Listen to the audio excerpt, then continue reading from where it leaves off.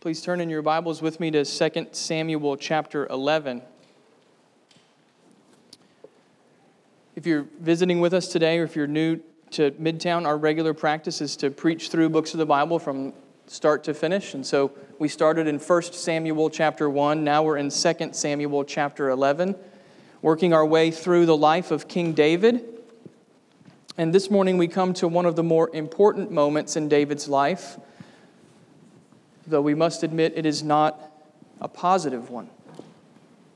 As you can see there in your Bibles, 2 Samuel 11 is the account of David and Bathsheba. You probably know this story. Most people do. But let's not be too familiar not to learn from God's Word this morning. Let's give our attention now to the Scriptures as we read from God's Word. You can follow along with me. This is what the Holy Spirit says to the church, beginning in verse 1 of 2 Samuel 11. In the spring of the year, the time when kings go out to battle, David sent Joab and his servants with him and all Israel. And they ravaged the Ammonites and besieged Rabbah. But David remained at Jerusalem. It happened late one afternoon when David arose from his couch and was walking on the roof of the king's house that he saw from the roof a woman bathing. And the woman was very beautiful. And David sent and inquired about the woman. And one said, "Is this not Bathsheba, the daughter of Eliab, the wife of Uriah the Hittite?" So David sent messengers and took her. And she came to him, and he lay with her. Now she had been purifying herself from her uncleanness. Then she returned to her house. And the woman conceived, and she sent and told David, "I am pregnant." So David sent word to Joab, "Send me Uriah the Hittite." And Joab sent Uriah to David. When Uriah came to him, David asked how Joab was doing and how the people were doing and how the war was going. Then David said to Uriah, "Go down to your house and wash your feet." And Uriah went out of the king's house, and there followed him a present from the king. But Uriah slept at the door of the king's house with all the servants of his lord, and he did not go down to his house. When they told David Uriah did not go down to his house, David said to Uriah, "Have you not come from a journey? Why did you not go down to your house?" Uriah said to David, "The ark and Israel and Judah dwell in booths, and my lord Joab and the servants of my lord are camping in the open field. Shall I then go to my house to eat and to drink and to lie with my wife? As you live and as your soul lives, I will not do this thing." Then David said to Uriah, "Remain here today also, and tomorrow I will send you back." So Uriah remained in Jerusalem that day and the next. And David invited him, and he ate in his presence and drank so that he made him drunk. And in the evening he went out to lie on his couch with the servants of his lord, but he did not go down to his house.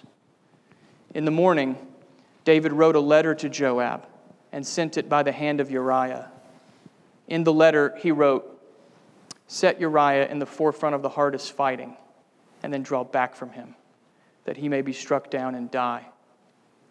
And as Joab was besieging the city, he assigned Uriah to the place where he knew there were valiant men. And the men of the city came out and fought with Joab. And some of the servants of David among the people fell. Uriah the Hittite also died. Then Joab sent and told David all the news about the fighting. And he instructed the messenger, "When you have finished telling all the news about the fighting to the king, then if the king's anger rises, and if he says to you, 'Why did you go so near to the city to fight? Did you not know that they would shoot from the wall? Who killed Abimelech, the son of Jerubbesheth? Did not a woman cast an upper millstone on him from the wall so that he died at Thebez? Why did you go so near to the wall?' Then you shall say, 'Your servant Uriah the Hittite is dead also.'" So the messenger went and came and told David all that Joab had sent him to tell. The messenger said to David, "The men gained an advantage over us and came out against us in the field, but we drove them back to the entrance of the gate. Then the archers shot at your servants from the wall. Some of the king's servants are dead, and your servant, Uriah the Hittite, is dead also." David said to the messenger, "Thus you shall say to Joab, 'Do not let this matter displease you, for the sword devours now one and now another. Strengthen your attack against the city and overthrow it, and encourage him.'" When the wife of Uriah heard that Uriah, her husband, was dead, she lamented over her husband. And when the mourning was over, David sent and brought her to his house, and she became his wife and bore him a son. But the thing that David had done displeased the Lord. Brothers and sisters, this is the word of the Lord given to us for our good. Let's pray now and ask the Holy God to bless the reading and the preaching of His word. Let's pray. Father, we do acknowledge that You are the holy God. Your scriptures tell us that it's a terrible thing to fall into the hands of the living God. And we know, Father, that as the living God, You have spoken very clearly in Your word. And Your word tells us the truth about who we are and who You are. And we pray, Father, that even in passages such as these, You would give us grace, that we might know the truth and that we might be humble enough to receive the truth, Father, with soft and open hearts and open ears, and that You would do Your work among us today. Father, I pray that You would keep me from error, and I pray that You would grant Your people discernment, that we would hear the word of God as we ought, and that we would be humble beneath it, and that we would believe what Your word says to be true. Give us grace now, Father, we ask. In the name of Jesus Christ, amen. Most people know David from one of two events in his life. The first would be David and Goliath, that memorable moment of triumph from 1 Samuel 17. It was a gigantic victory for David over a gigantic foe. The other event is the one before us in this chapter, David and Bathsheba. It's the other end of the spectrum from David and Goliath. If Goliath was a gigantic victory, then David with Bathsheba is an equally gigantic failure. There's no way around it, friends. You can't explain away David's actions in this chapter. You can't justify any of his decisions, not a single one of them. This is David at his worst. And it's awful. It's so awful, in fact, that it causes you to stop and ask, how does David go from the mountaintop of victory in 1 Samuel 17 to the pit of abject failure in 2 Samuel 11? How does that happen? It is such a precipitous fall from Goliath to Bathsheba. How do you explain it? How does David get here? The answer, friends, is sin. And I don't mean sin out there in the world that snares us and draws us down into the pit. That's a reality, but please hear me clearly. That is not what I'm talking about today when I say sin. I don't mean sin out in the world. I mean sin in here, in the human heart. Sin that is left unchecked and spreads and craves and plunges you deeper until you cannot remember who you are. You see, that's the purpose of this passage, brothers and sisters. 2 Samuel 11 is a reminder that each of us carries an enemy within ourselves, our fallen, sinful nature. And even after conversion, if sin goes unchecked, it can wreck the best of us. If David can fall, then so can you and I. This is the man after God's own heart. That doesn't change in this chapter. This is the anointed king of Israel. That doesn't change in this chapter. This is the one through whom the Messiah will come. And still, this godly man falls in a spectacular series of failures. If David can fall, then so can you and I. And if it sounds like I'm coming on strong this morning, then good, because I mean to. I thought about beginning the sermon today with a number of examples of powerful people in our culture who have fallen in sexual sin. And sadly, a contemporary list was not hard to come up with. In fact, it was quite long. But then I was struck by the fact that focusing on powerful people actually minimizes the force of the text. If I just think about powerful people who fall, then I can keep God's Word at arm's length. I can keep it from pressing in on my life. I'm not a powerful person in the world's eyes.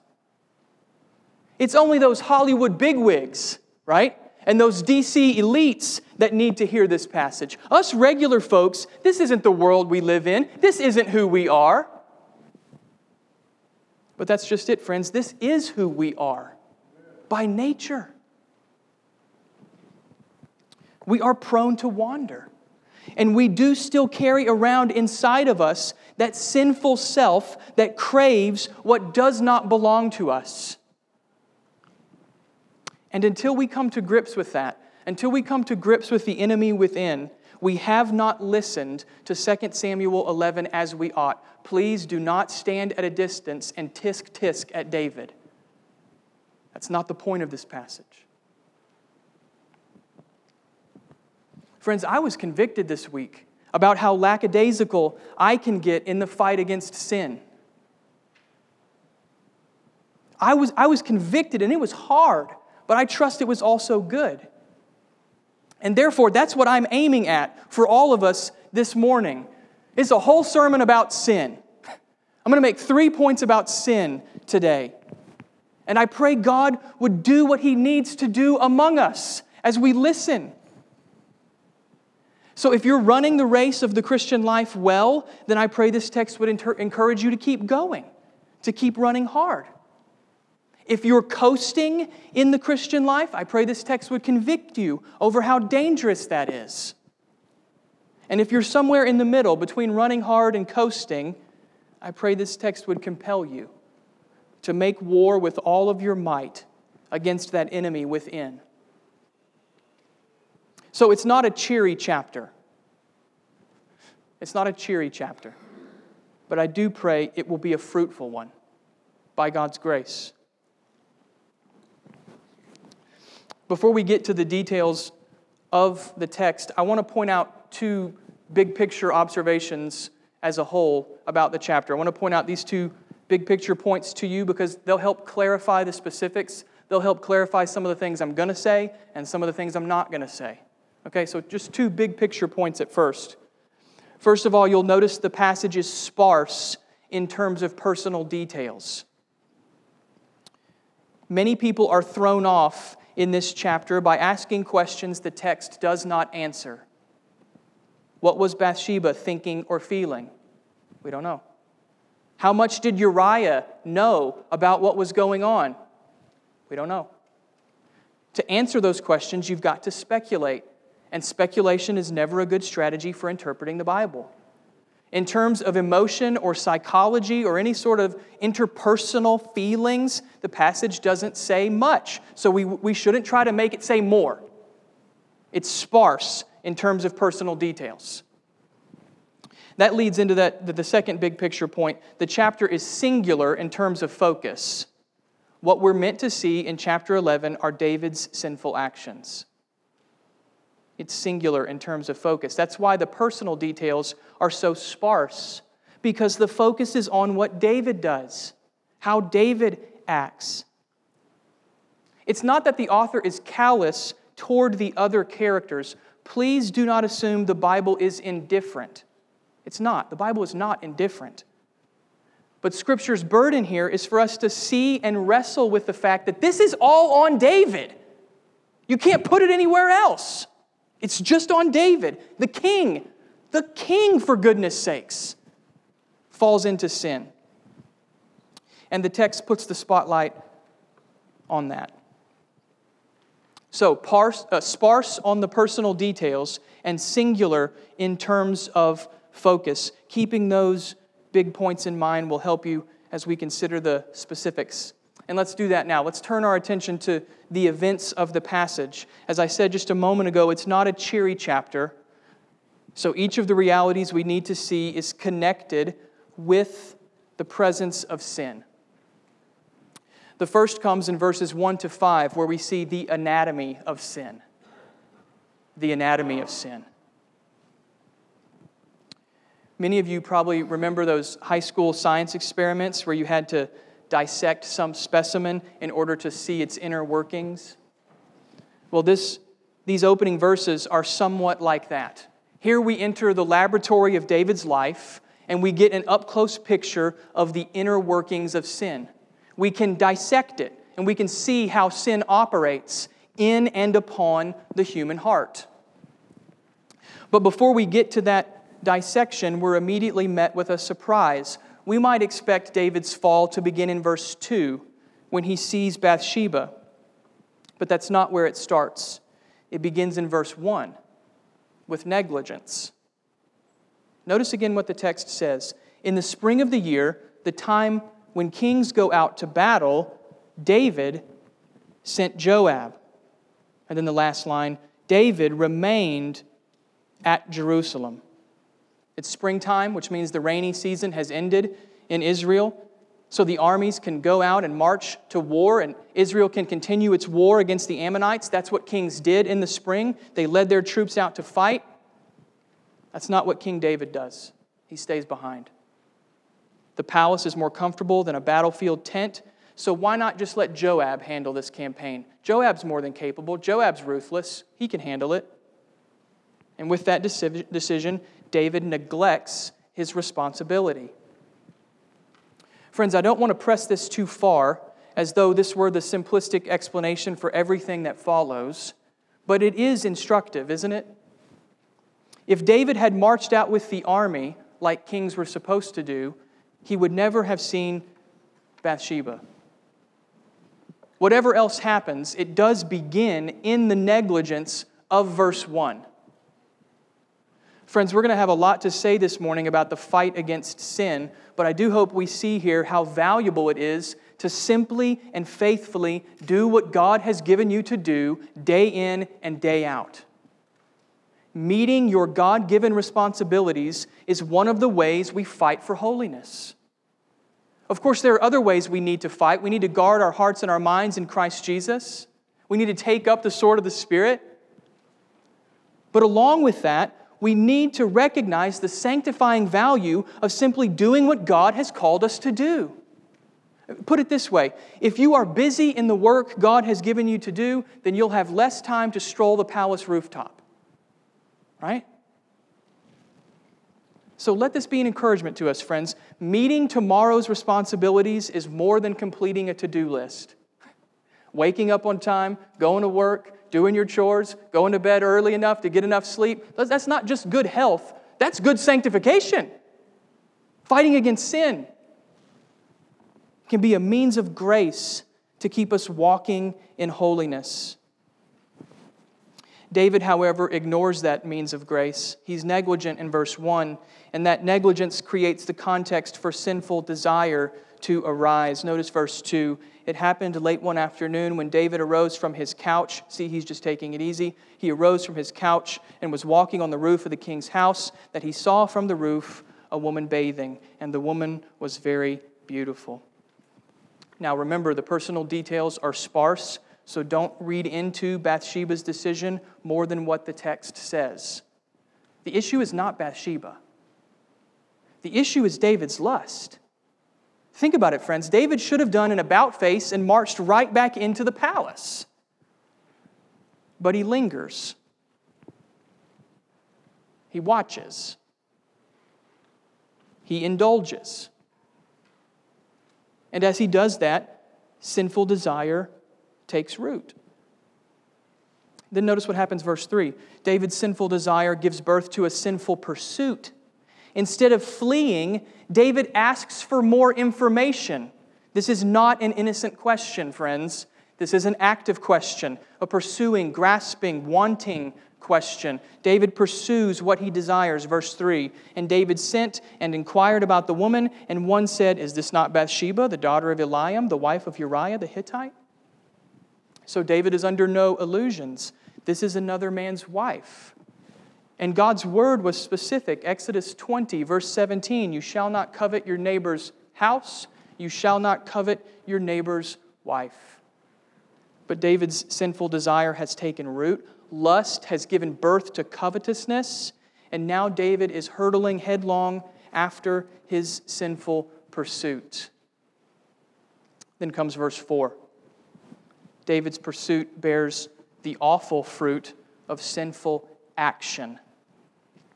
So David sent messengers and took her, and she came to him, and he lay with her.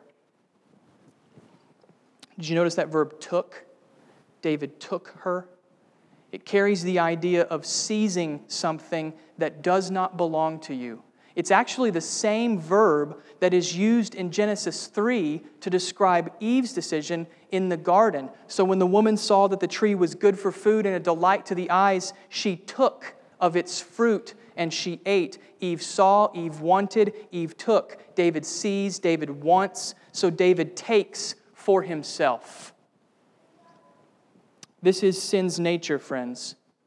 This is sin's anatomy. It takes root in sinful desire. That desire brings forth sinful pursuit, and that pursuit bears fruit in sinful action. Desire, pursuit, action. David lusts, he covets, and he commits adultery.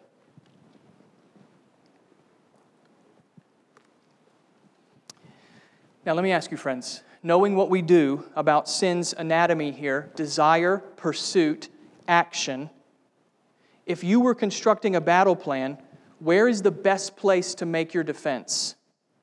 Where's the most strategic place to aim your counterattack?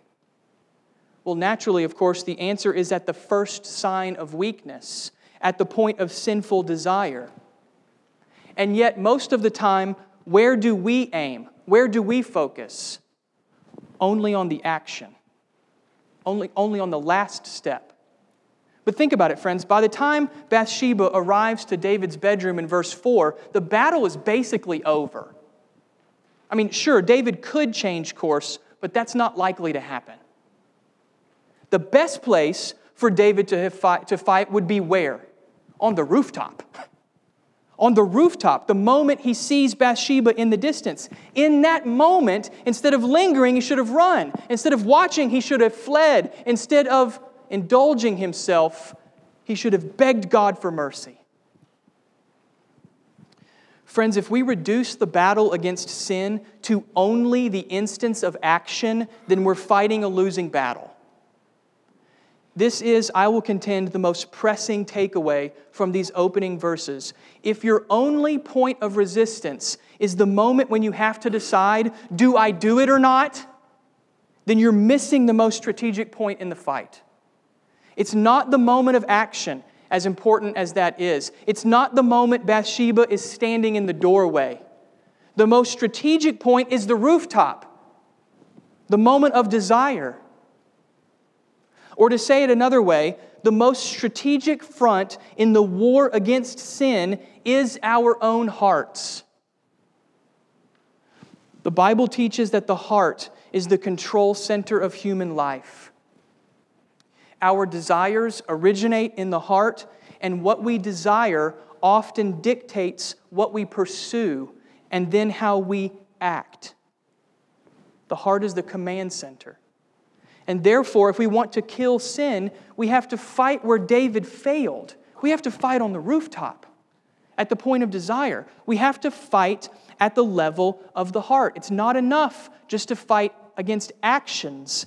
We need to fight at the level of the heart. Now, that might sound a little abstract to you, to fight at the level of the heart. I can't see my heart. I can't get down in there. I can't plug something in. It might sound a little abstract to say that you have to fight at the level of the heart. So let me give you a practical example of what this might look like in real life.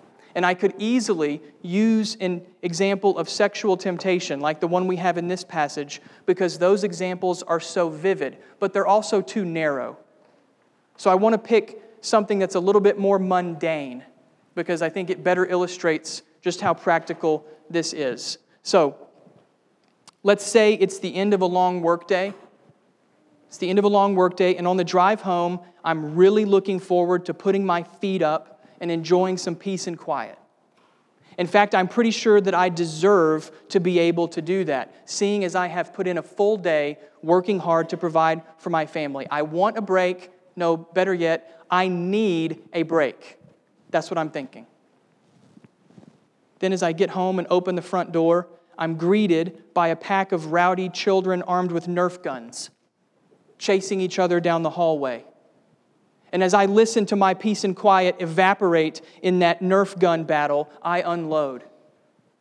I let loose an angry tirade about cleaning up this mess and calming down, and I snatch the Nerf guns away and I put them up in the closet and I say, "You're never going to get those again."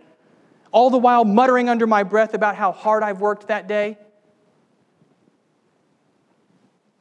Now, I've just lost the battle against sin, haven't I? I've been angry.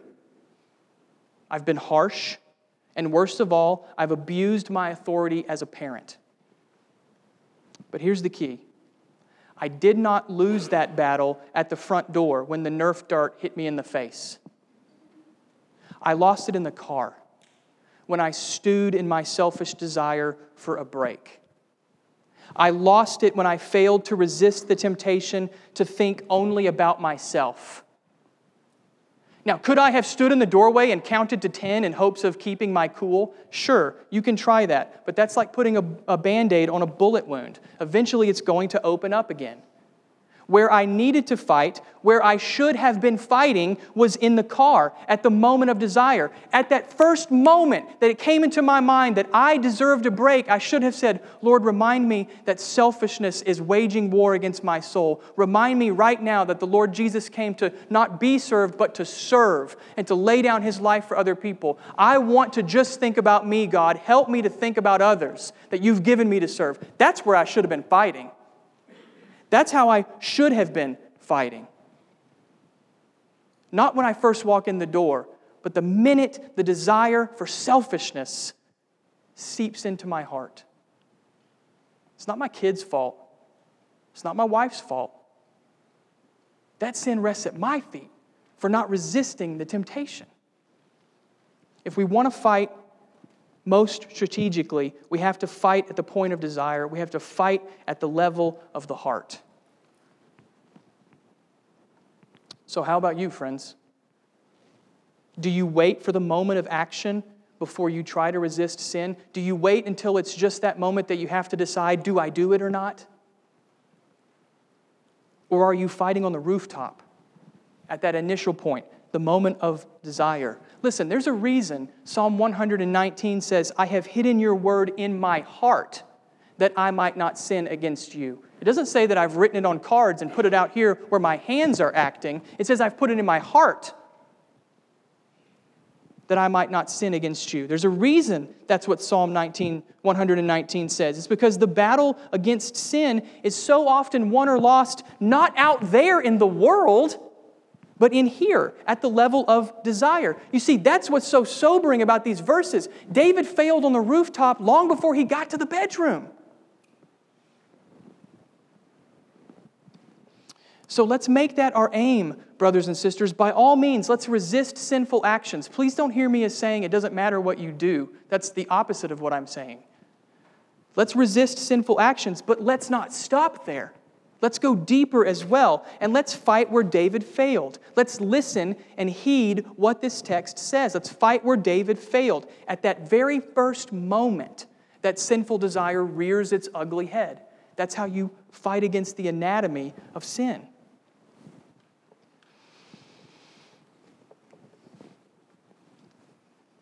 Well, the first 4 verses are bad enough for David, aren't they? But as we continue on in the chapter, we see that things get worse, and by David's own doing. Bathsheba speaks in verse 5 for the only time in the chapter, and her message rocks David to the core. Notice again verse 5. And the woman conceived, and she sent and told David, I am pregnant. David now has an enormous problem. There is evidence of his sin growing in flesh and blood in Bathsheba's womb. What's more, Bathsheba has a massive problem. If she's found to be pregnant while her husband is away, she very likely will be killed as an adulterer. And this is what sin does, friends. It wreaks havoc in people's lives. So what will the king do? He doesn't confess. Instead, in verses 6 to 25, David sets out on a deliberate, deceptive scheme to cover his tracks. We'll call this reality the spiral of sin. The spiral of sin. Having given in to sin, David now spirals downward. Please note this, brothers and sisters. Sin is progressive.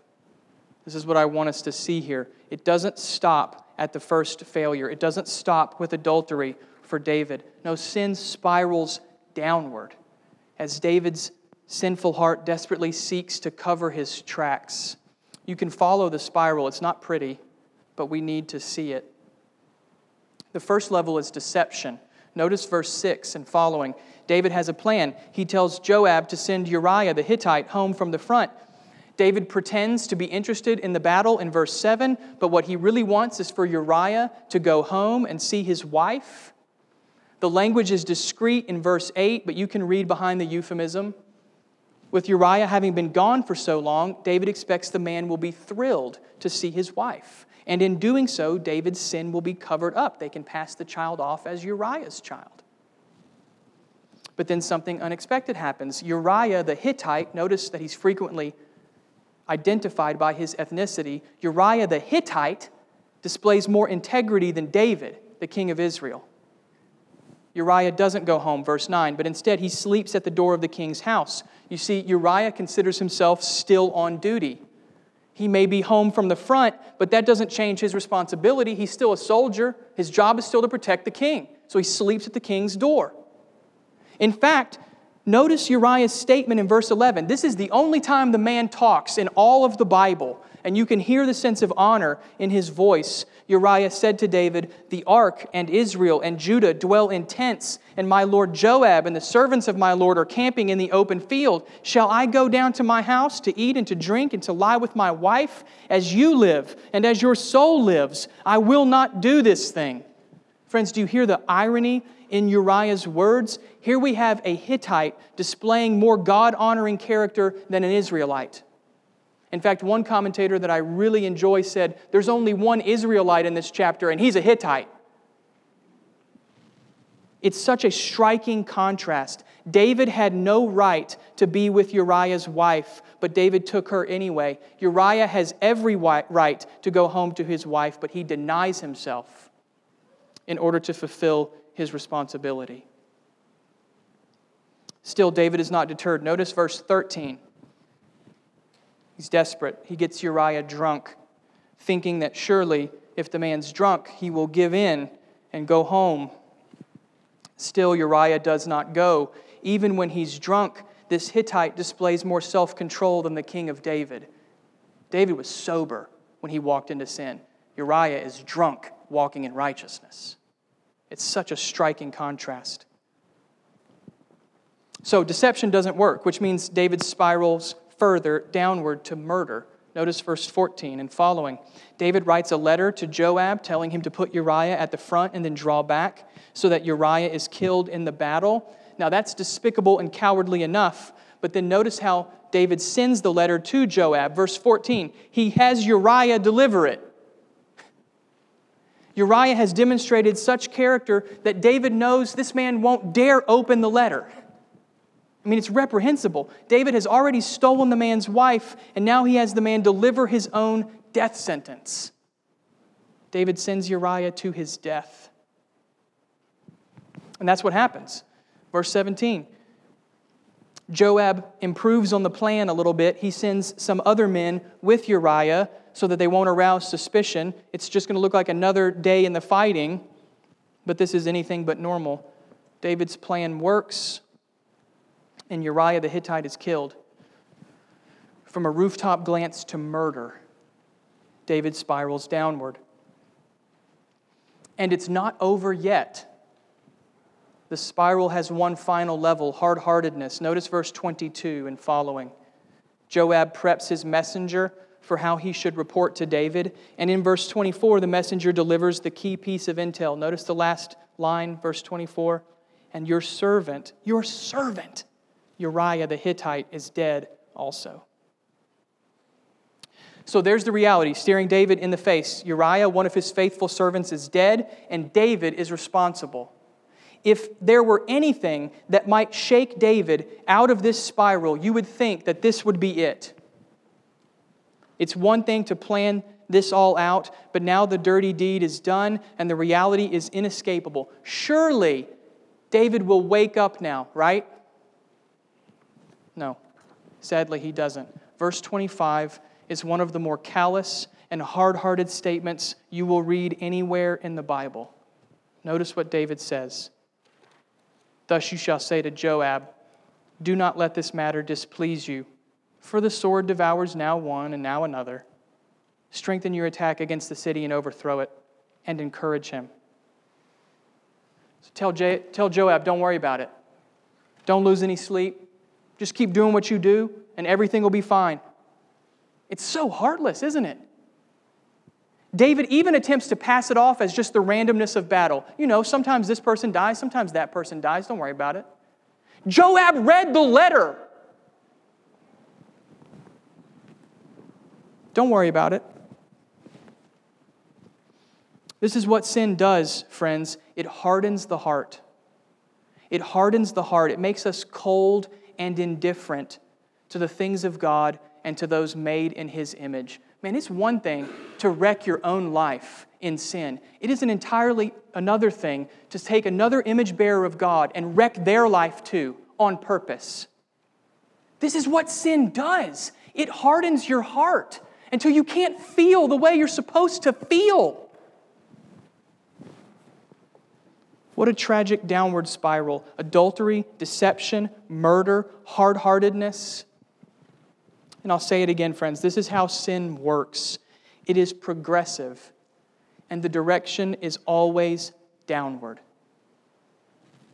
Please do not think this was only true of David.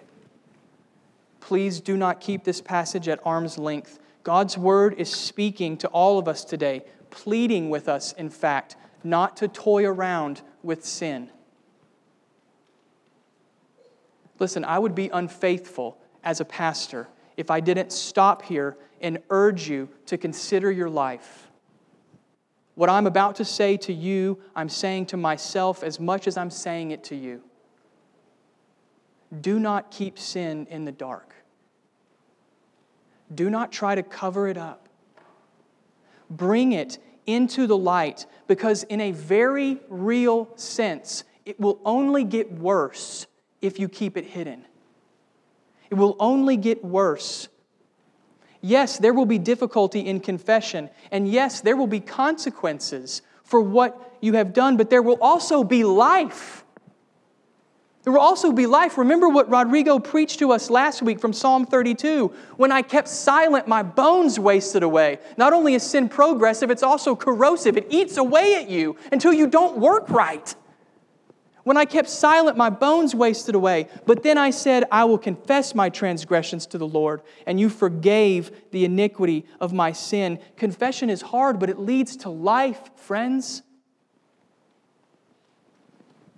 Sin spirals downward. We're seeing it here in David's life. Oh, how kind of God that He doesn't just give us doctrinal formulations about the issues of sin. He shows us in someone's life so you can see it. You can see the carnage. Do you want this in your life? I don't want it in my life. I plead with you today.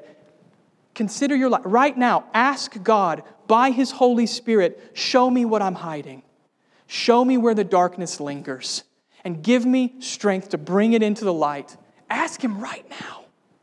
Where do I need to confess? Is there anything that I'm hiding? Bring it into the light. That's what the church is for, by the way. That's why we're all in this room together, because we're all sinners who need each other's help. Too often we act like church is for people who have it all together. But that's not the case, friends. If church was for people who have it all together, I wouldn't be here. The church is for sinners who are regularly repenting and trusting in the gospel. So if the Lord is convicting you right now that you have something that you need to bring into the light, well then praise God. That means you've got your church membership card ready. You're repenting and believing. That's what the church is for. So I'm just going to urge you again, consider your life. Bring into the light anything that we may be hiding. David is showing us here the horrible spiral of sin. And how I pray God will give us grace to break the spiral with confession. The anatomy of sin, the spiral of sin. So far, everything we've considered has been in relationship to David. In fact, there's been no mention of God whatsoever. Did you notice that, friends? Perhaps part of the reason for David's fall is that he's taken his eyes off the Lord.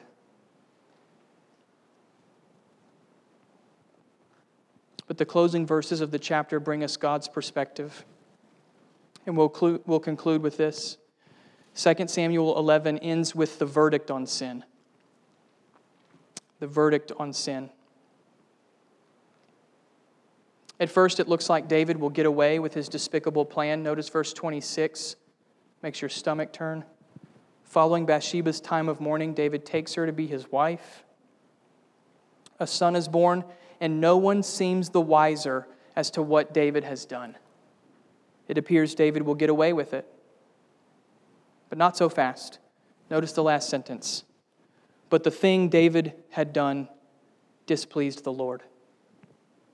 David may have fooled other people, but he has not fooled God. David may have hidden his sin from the eyes of others, but he cannot hide it from the eyes of the Lord. God sees. God always sees. And God is displeased. That translation is not strong enough, actually. It should read, and the thing David did was evil before the Lord. It's the same word that's used to describe the men of Sodom and Gomorrah in the book of Genesis. They wanted to do evil to the angelic messengers. Now David, King David, joins in that Sodom and Gomorrah-like party. It's evil, and God sees. This is evil in the sight of the Lord. And so the chapter ends with David in the Lord's hands. That's what we're meant to see. The chapter ends with David in the Lord's hands, and God will deal with him, as we will see in chapter 12. But I'd like to conclude this morning with this thought. It should astonish us that God does not strike David dead in verse 27. Honestly, friends, it should astonish us that God does not strike David dead in verse 27. Consider the patience and mercy and grace of God at this point. Why does the Lord withhold His wrath from David? Because He's not finished with David. Because He's merciful and He's patient. And in His kindness to such a vile sinner, God is preparing the way for repentance. You see, as hard as this chapter is, friends, I want to end by stressing to you that there is a way back from even the deepest, darkest spiral of sin. There is a way back. It's true that sin is evil and heinous and displeases the Lord, but here's the astonishing good news. In the Bible, sin doesn't have the final word. God does. The fact that David is still breathing at the end of this chapter is a reminder to us that God is patient. The fact that you and I are still breathing this morning shows us that God is merciful. And in His mercy, He has made a way back for vile sinners like David and like you and like me. And that way back is through the blood of a Savior who laid down His life to pay for our sin and satisfy God's righteous wrath. So many times in our sermon series in Samuel, we have looked at David's life and we've seen how it shows us favorably a comparison with the Lord Jesus. There's no comparison here. There's only contrast. And that's good news. The way back is through the blood of a Savior who shed His blood to pay for our sin. Friends, let that be the final word you hear this morning. Please let this be the last thing you hear me say. We need to fight against sin, especially on the battlefield of our hearts. We need to bring sin into the light and break that spiral. But most important of all, here it is. We need to remember that in His grace, God has not left sin with the final word. God has the final word. And that word is mercy to those who repent and believe in Jesus Christ. Amen. Let's pray.